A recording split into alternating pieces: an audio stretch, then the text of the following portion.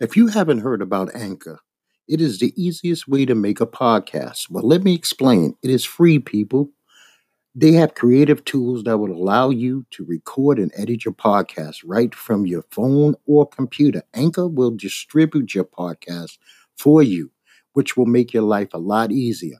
And this way, it can be heard on Spotify, Apple, and many other apps that play podcasts. You can also make money from your podcast with no minimum listenership. It's everything you need to make a podcast all in one place.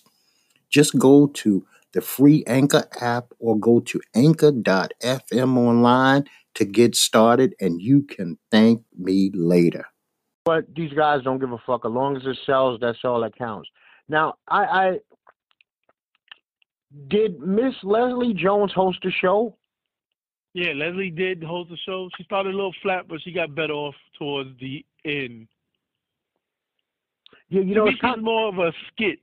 To me, she's more of a skit-based comedian than a stand-up performer. But it just might be my taste. Yeah, you know, Leslie, I'm going to say something about Leslie. Leslie has big brass balls. You know, like this last week has been a rough week for Leslie. First of all, she got hacked the first time. Her pictures came out. Yeah. Now, last week, she got a new set of pictures come out with her taking it in the keister. Oh, I ain't see that. You don't want to see that. It's not a pretty scene. And I'm like, damn, how do you sit up in front of your coworkers and your constituents and you know, your fans, and you know that most of these people in the audience have seen these pictures?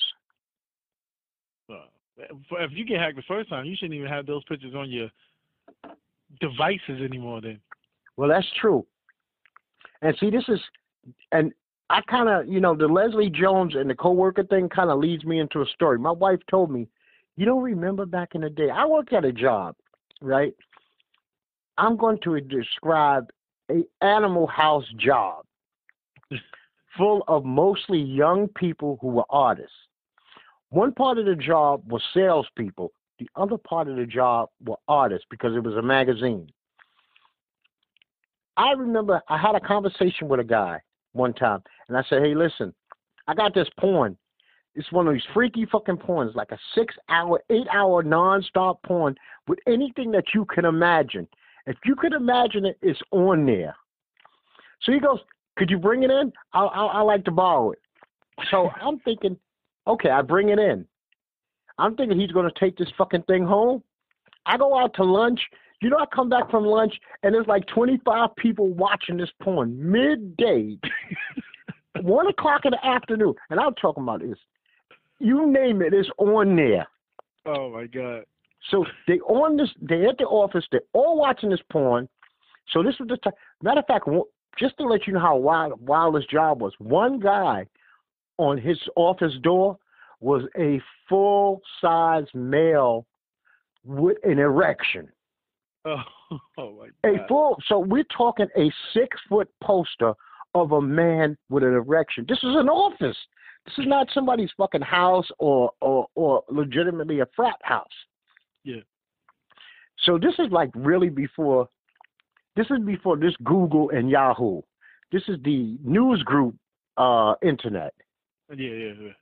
So my boss, one guy, we sit in there one night and he says, hey, can you fucking believe what this guy did? I'm just going to call him M. He says, check out these pictures. It's my boss getting a cum shot on his fucking face. Oh. On his face. Now, we knew he was homosexual, so that's not that wasn't the issue. Everybody's issue was with him, why are you taking semen from strangers? Where's the condoms? Listen, Ned, this was a job every Friday night after work, you say 5 o'clock. I don't know who would do it.